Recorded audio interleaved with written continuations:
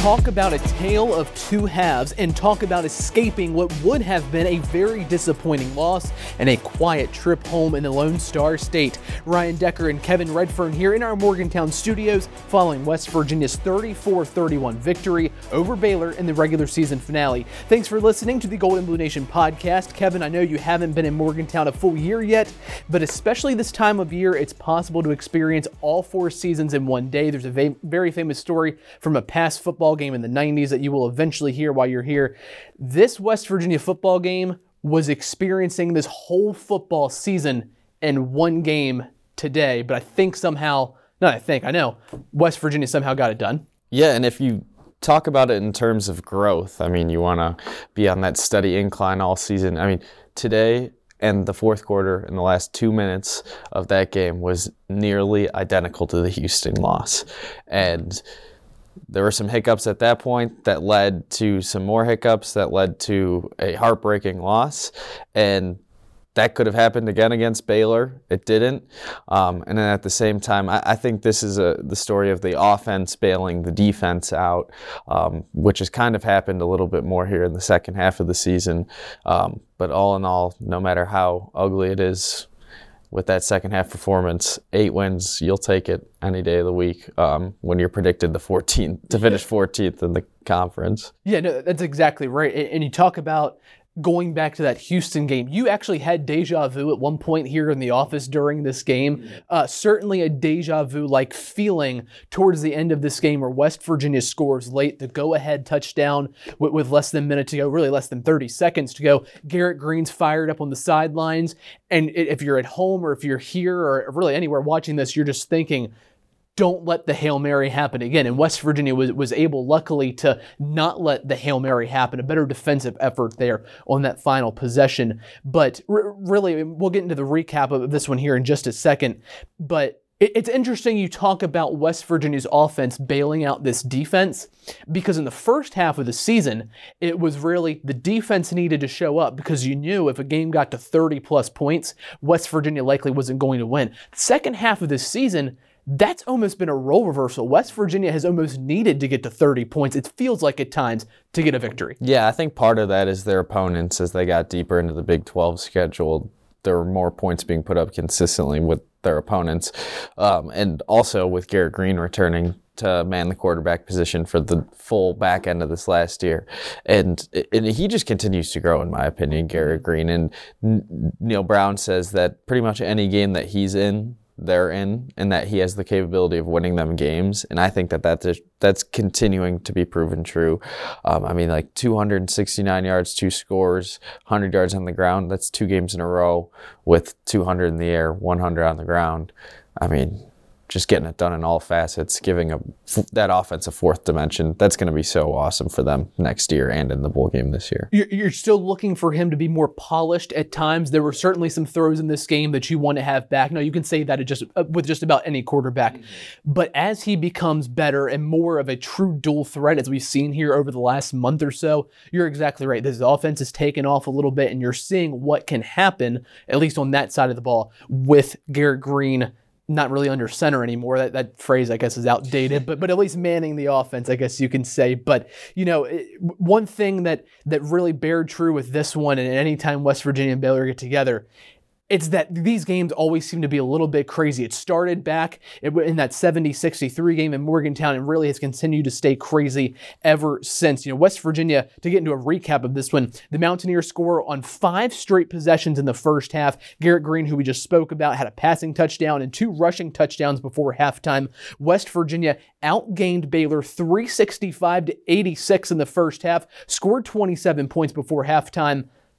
But Baylor's Richard Reese runs not 1, but 2 kickoffs back to the house for touchdowns in the first half. We'll talk about special teams later on here for sure. So the Bears, without scoring a single offensive point in the first half, they trailed by just 13 at halftime. So they were staying in the ball game due to special teams. And they come out firing on offense in the second half. Baylor QB Sawyer Robertson, making just his 4th start of the year, didn't have an incomplete pass until there was 3:47 left in the 3rd quarter. He only had 2 incompletions on the day. Baylor scored on each of its first 3 possessions of the second half and took a 31-27 lead entering the 4th quarter. The Bears, they had a chance to put this game away, but your First Green Mortgage turning point of the game comes in the form of a missed field goal with 1:14 left to play. Baylor misses the field goal, and Garrett Green and this WVU offense was able to march down the field. 6 plays, 80 yards, less than a minute comes off the clock. Garrett Green throws the game-winning TD pass to Jaheim White, who was wide open, by the way, with 23 seconds left. That missed field goal and the sack, which pushed back Baylor and pushed back the field goal distance a few plays prior, those are your First Green Mortgage turning points of the game. First Green Mortgage, your home, is at the heart of what we do. So that's the recap of this one. We mentioned at the top, a tale of 2 halves, Kevin, and the stats, as we're going to dive into, really bear out just how different this game was before halftime and after halftime, especially for the Mountaineer offense and its defense, I guess. Yeah, I mean, you said, and I didn't really notice this earlier, they scored on 5 straight drives in the first half. Their first 4 drives of the second half, punt, punt, punt, turnover on downs. They outgained Baylor by almost 300 yards in the first half. And then Baylor, up until WVU's game-winning drive, outgained them by over 100.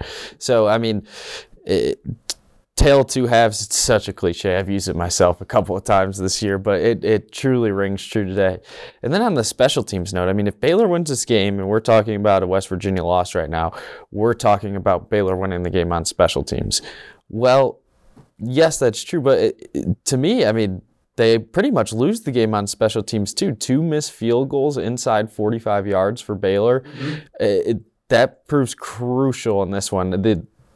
Not only did the last one keep the game within striking distance for WVU, but it also set them up in 22-yard line. Who knows what happens on a kickoff following a field goal. So, I mean, just like the swing, the field positioning, everything about it, special teams was one of the bigger of the 3 phases today.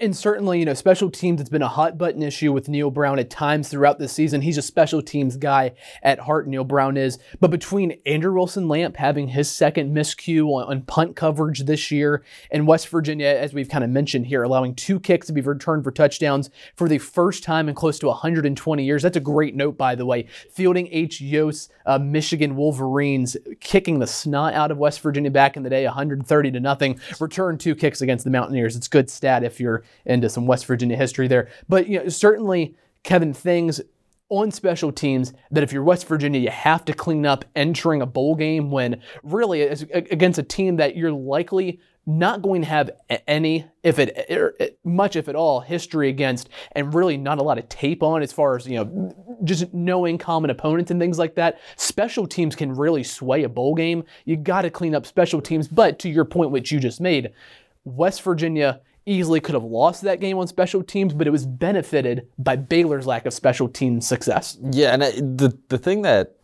is tough for the Mountaineers is I think the kickoff team in specific has been the one that's lagging behind the other special teams units all year. I think Coach Brown's noted that on a couple Monday press conferences.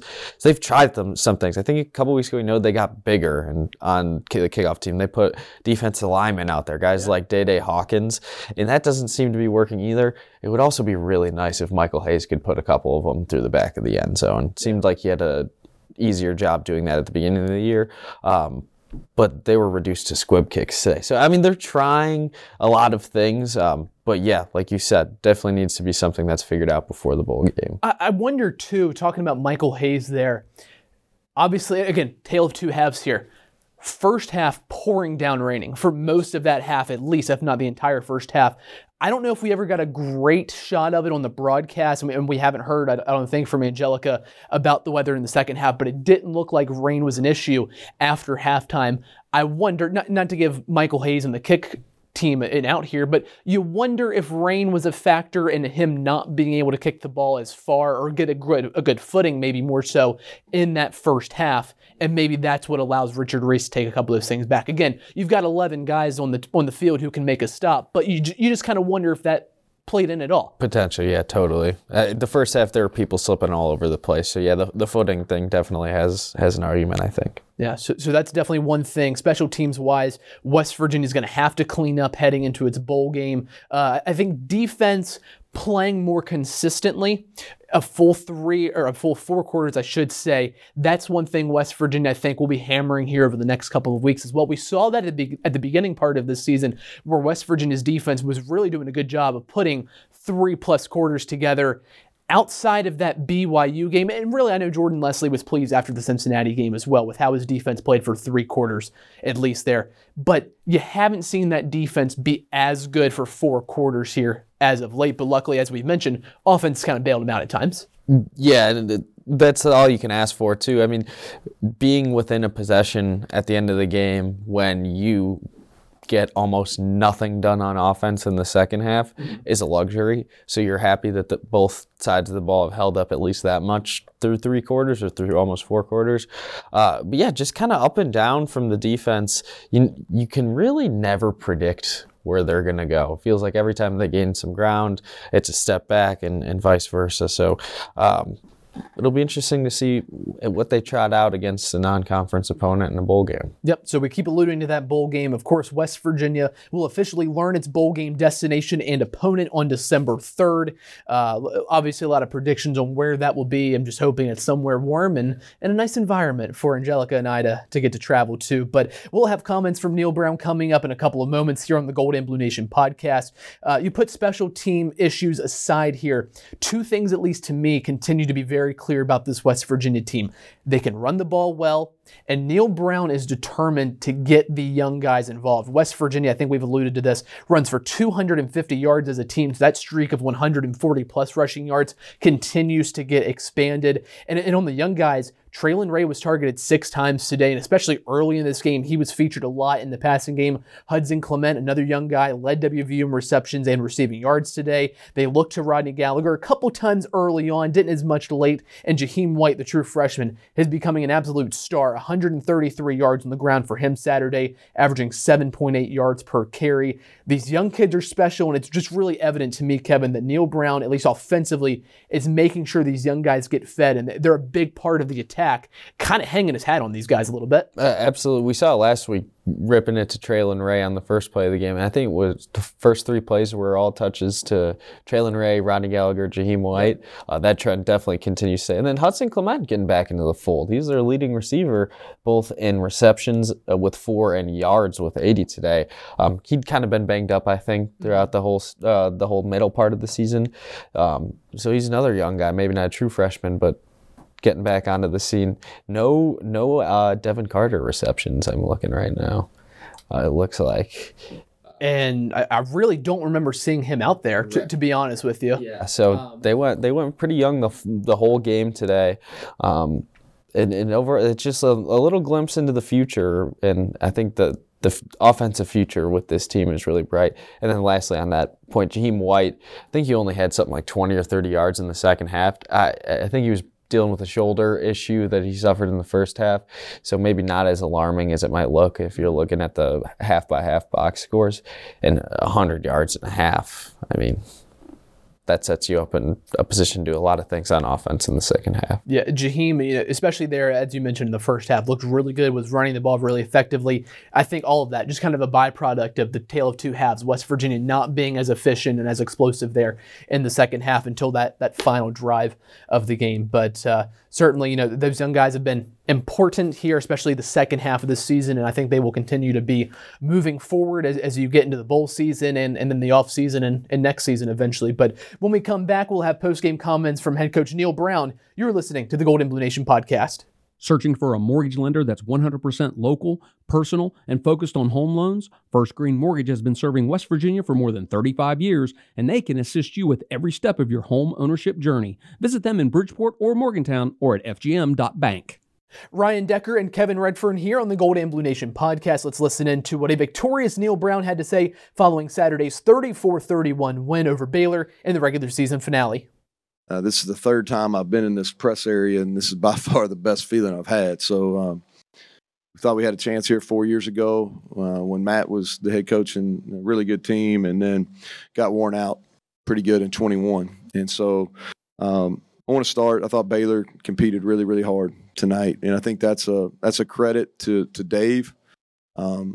When you have rough years, and we had it last year, and our kids really competed, and we won our finale last year at Oklahoma State and won 2 of our last 3, and that really set the stage for us to kind of make a turn, and went really young, and that's what they've done too, and they played a lot of really young players, and I thought they competed really hard. I thought that defensively they had a lot of answers for us in the second half, and then offensively kept us off balance, kind of bittersweet for me because a guy that was a student coach for us at Kentucky and then worked for us for 2 years, he returned 2 kicks against us today. And Tyler Hancock, who's their special teams analyst, so I'll be happy for him at some point, not right now, but at some point I'll be happy for him. But, I think that when you look at this game, we didn't play very well. We just did not play very well.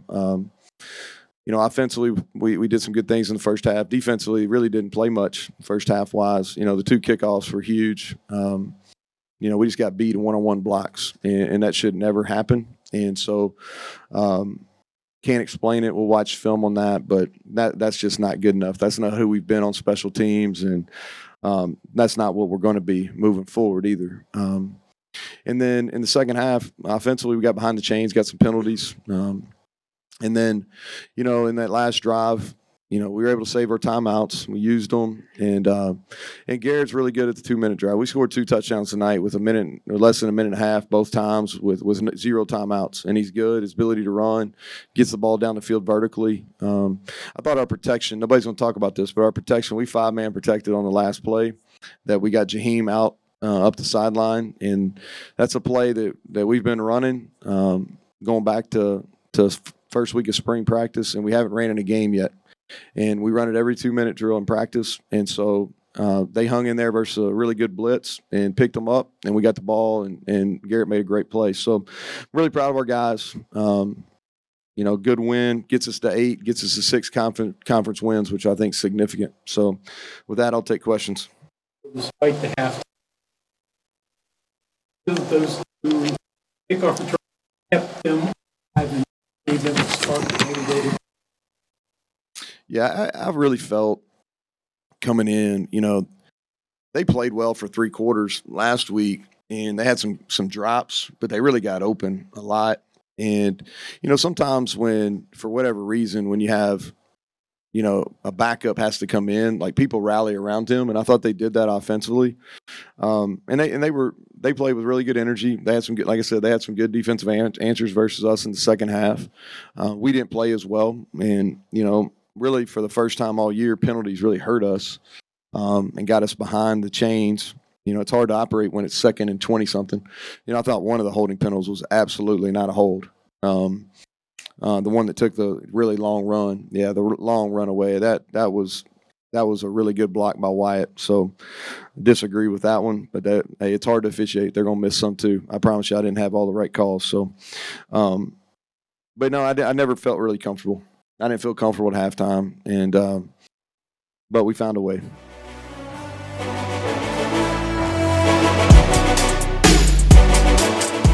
Ryan Decker and Kevin Redfern here with you on the Gold and Blue Nation podcast. West Virginia defeating Baylor 34-31 in Waco in the regular season finale. West Virginia finishes the regular season with an 8-4 overall record, much different spot in the standings than what they were projected to finish in the preseason poll. 5th place in the Big 12 standings as opposed to 14th as was projected. Kevin, West Virginia wins 34-31. We talked a lot about the offense here. Defensively, and we kind of spoke about how that they've got to step up at times here, haven't played as well in the second half of the season at times. Your takeaways on West Virginia's defensive effort in this ballgame? I've got 2 of them, and both of them pertain to individuals kind of making themselves known here later in the year. Okay. First, Ben Cutter leading WVU in tackles Saturday night by a wide margin. He had 10 total tackles. Next closest is Aubrey Burks with 6. Ben Cutter kind of stepping in. He's the starting Mike linebacker now ever since Trey Lathan goes out with the injury. I mean, when you're playing a team like Baylor, and Brown kind of gave us a little foreshadowing with this earlier this week, that's a team that's got multiple tight ends on the field almost all the time, working off the run game, kind of forcing the defense to make plays in the run game with their linemen, their linebackers. When you've got a young guy like Ben Cutter who's willing to get his nose in there and make some plays, I think that's a great signal for the future, and him being a leading tackler. That's a position that you usually see Lee Koba, maybe Aubrey Burke, sometimes Beanie Bishop. Getting the young guy in there to kind of funnel everything on defense is nice. And two, a guy who we've kind of known for a while. How about Jared Bartlett? Back-to-back really strong weeks. He gets a sack tonight. Last week, coaches are saying that Jared Bartlett, who maybe didn't show up on the stat sheet as much, could have played his best game as a Mountaineer against Cincinnati. And that includes the game against Virginia Tech, where he had, 3 sacks, 2 sacks? He was huge against Virginia Tech last year. Yeah. So I think he's quietly and maybe a little bit more loudly now starting to really have a strong end of the season. And it's someone who we didn't really talk about all this year. So having guys step up later in the season like that, always good, and especially on a defensive unit in a couple of positions where they've been really thin. So those are just a couple of standout performances for me to look forward to and to kind of build off of. We talked about the deja vu feeling of that Houston game at the top of the podcast, and talked about how, obviously the Houston game came down to a Hail Mary. The Cougars obviously win that one on a Hail Mary against West Virginia.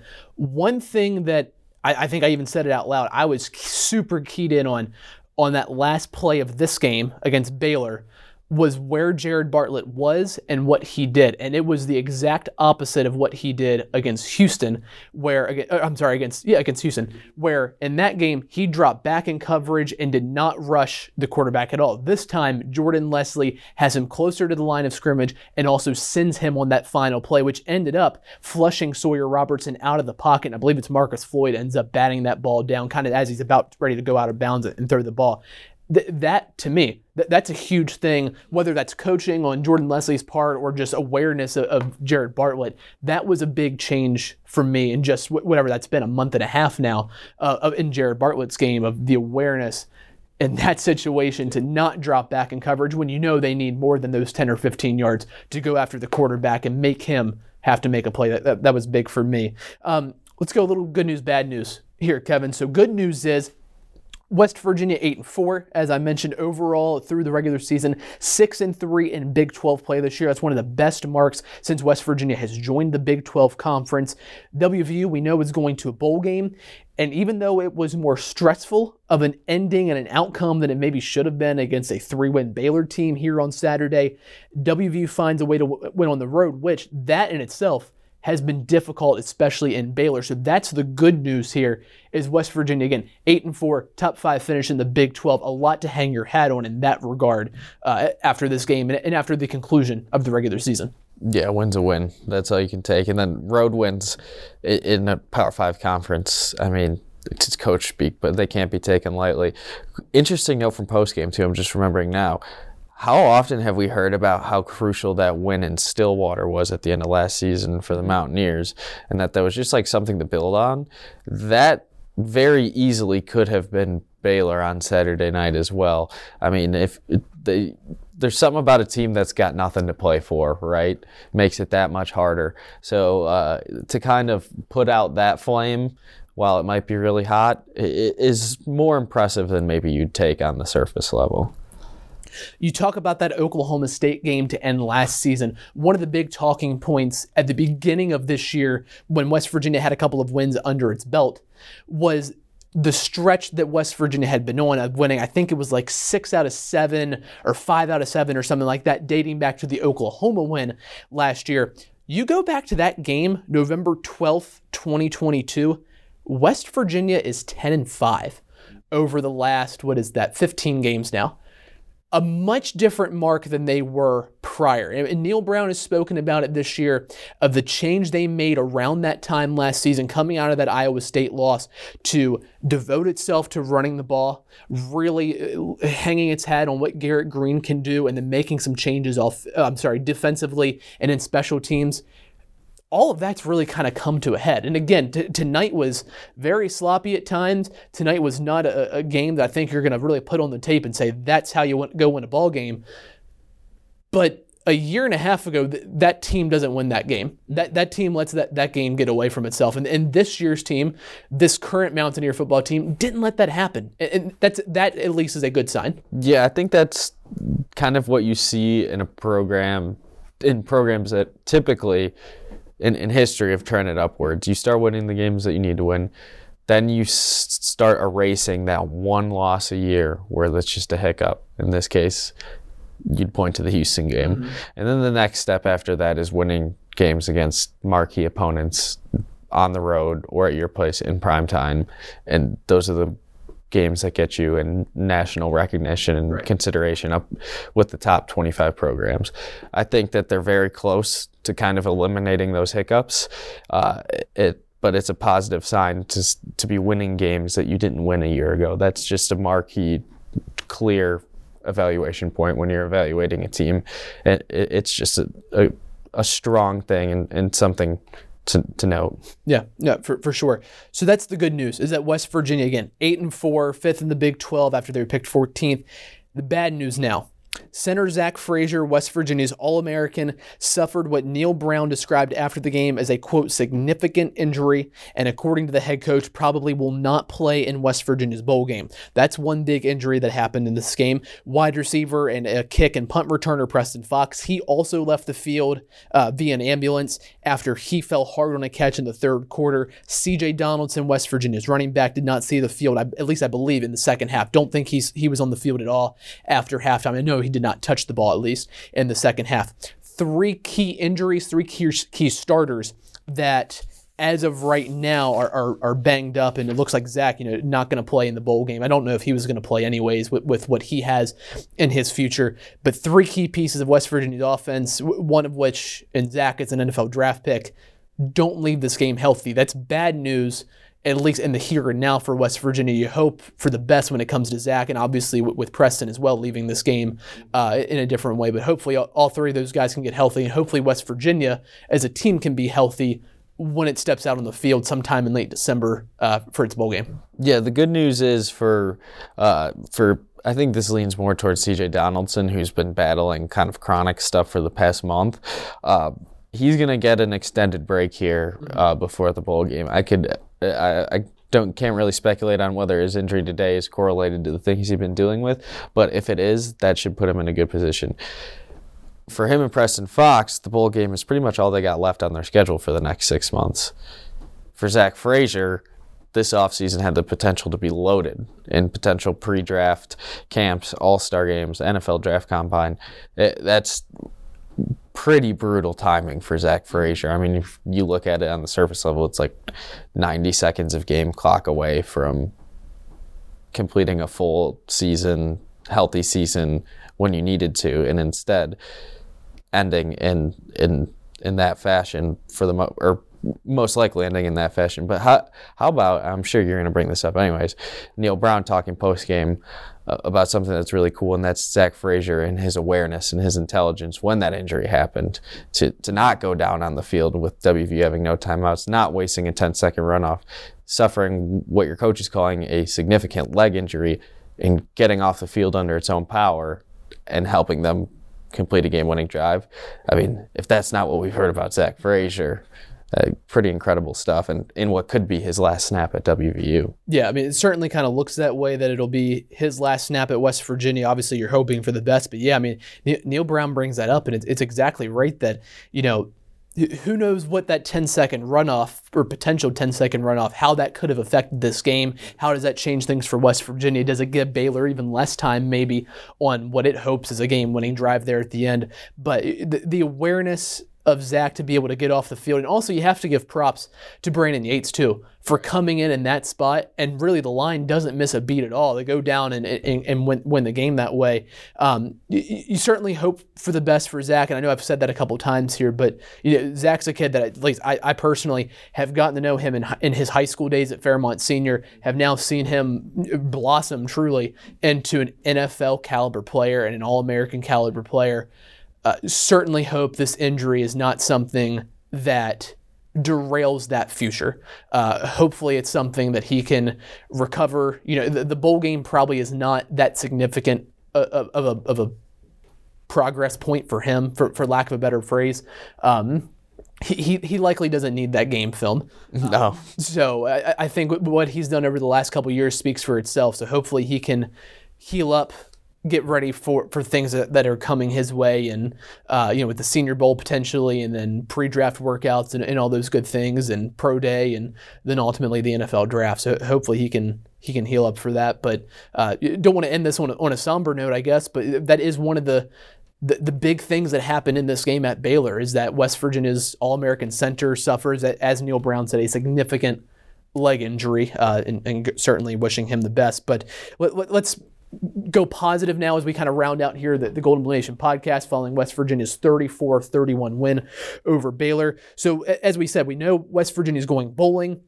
We have projections on our website of the latest bowl projections, at least before the Baylor game. As we record this right now, I'm sure at some point Sunday or Monday, more of those bowl projections will come out as well. And we'll, of course, have those updated, so make sure to stick with us there, goldandbluenation.com. But, WVU football team, especially now while we've got this month-long break for the football team, tons of other stuff to catch up on here at West Virginia. The men's soccer team wins 2-1 on Saturday over Vermont in the round of 16 of the NCAA tournament. Dan Stratford's crew will host in the Elite Eight at Morgantown's Dick Dalesk Soccer Stadium. So that's going to be coming up on Saturday. That is, let me get the date here, Saturday, December 2nd at 2 p.m. That opponent is TBD. But that's coming up for you next weekend. The WVU women's basketball team is off to a 6-0 start under first-year head coach Mark Kellogg, and the WVU men's basketball team is at home on Sunday against Bellarmine. So all of that's coming up here and happening now in the here and now. And as we mentioned, goldandbluenation.com is the place to find all of your latest coverage on the Mountaineers. WVU, as we mentioned, now in wait-and-see mode to find out who it will play in the postseason. But until then, that's Kevin Redfern. I'm Ryan Decker. This has been the Golden Blue Nation podcast. Make sure to stay with us for all your Mountaineer coverage. We'll see you later.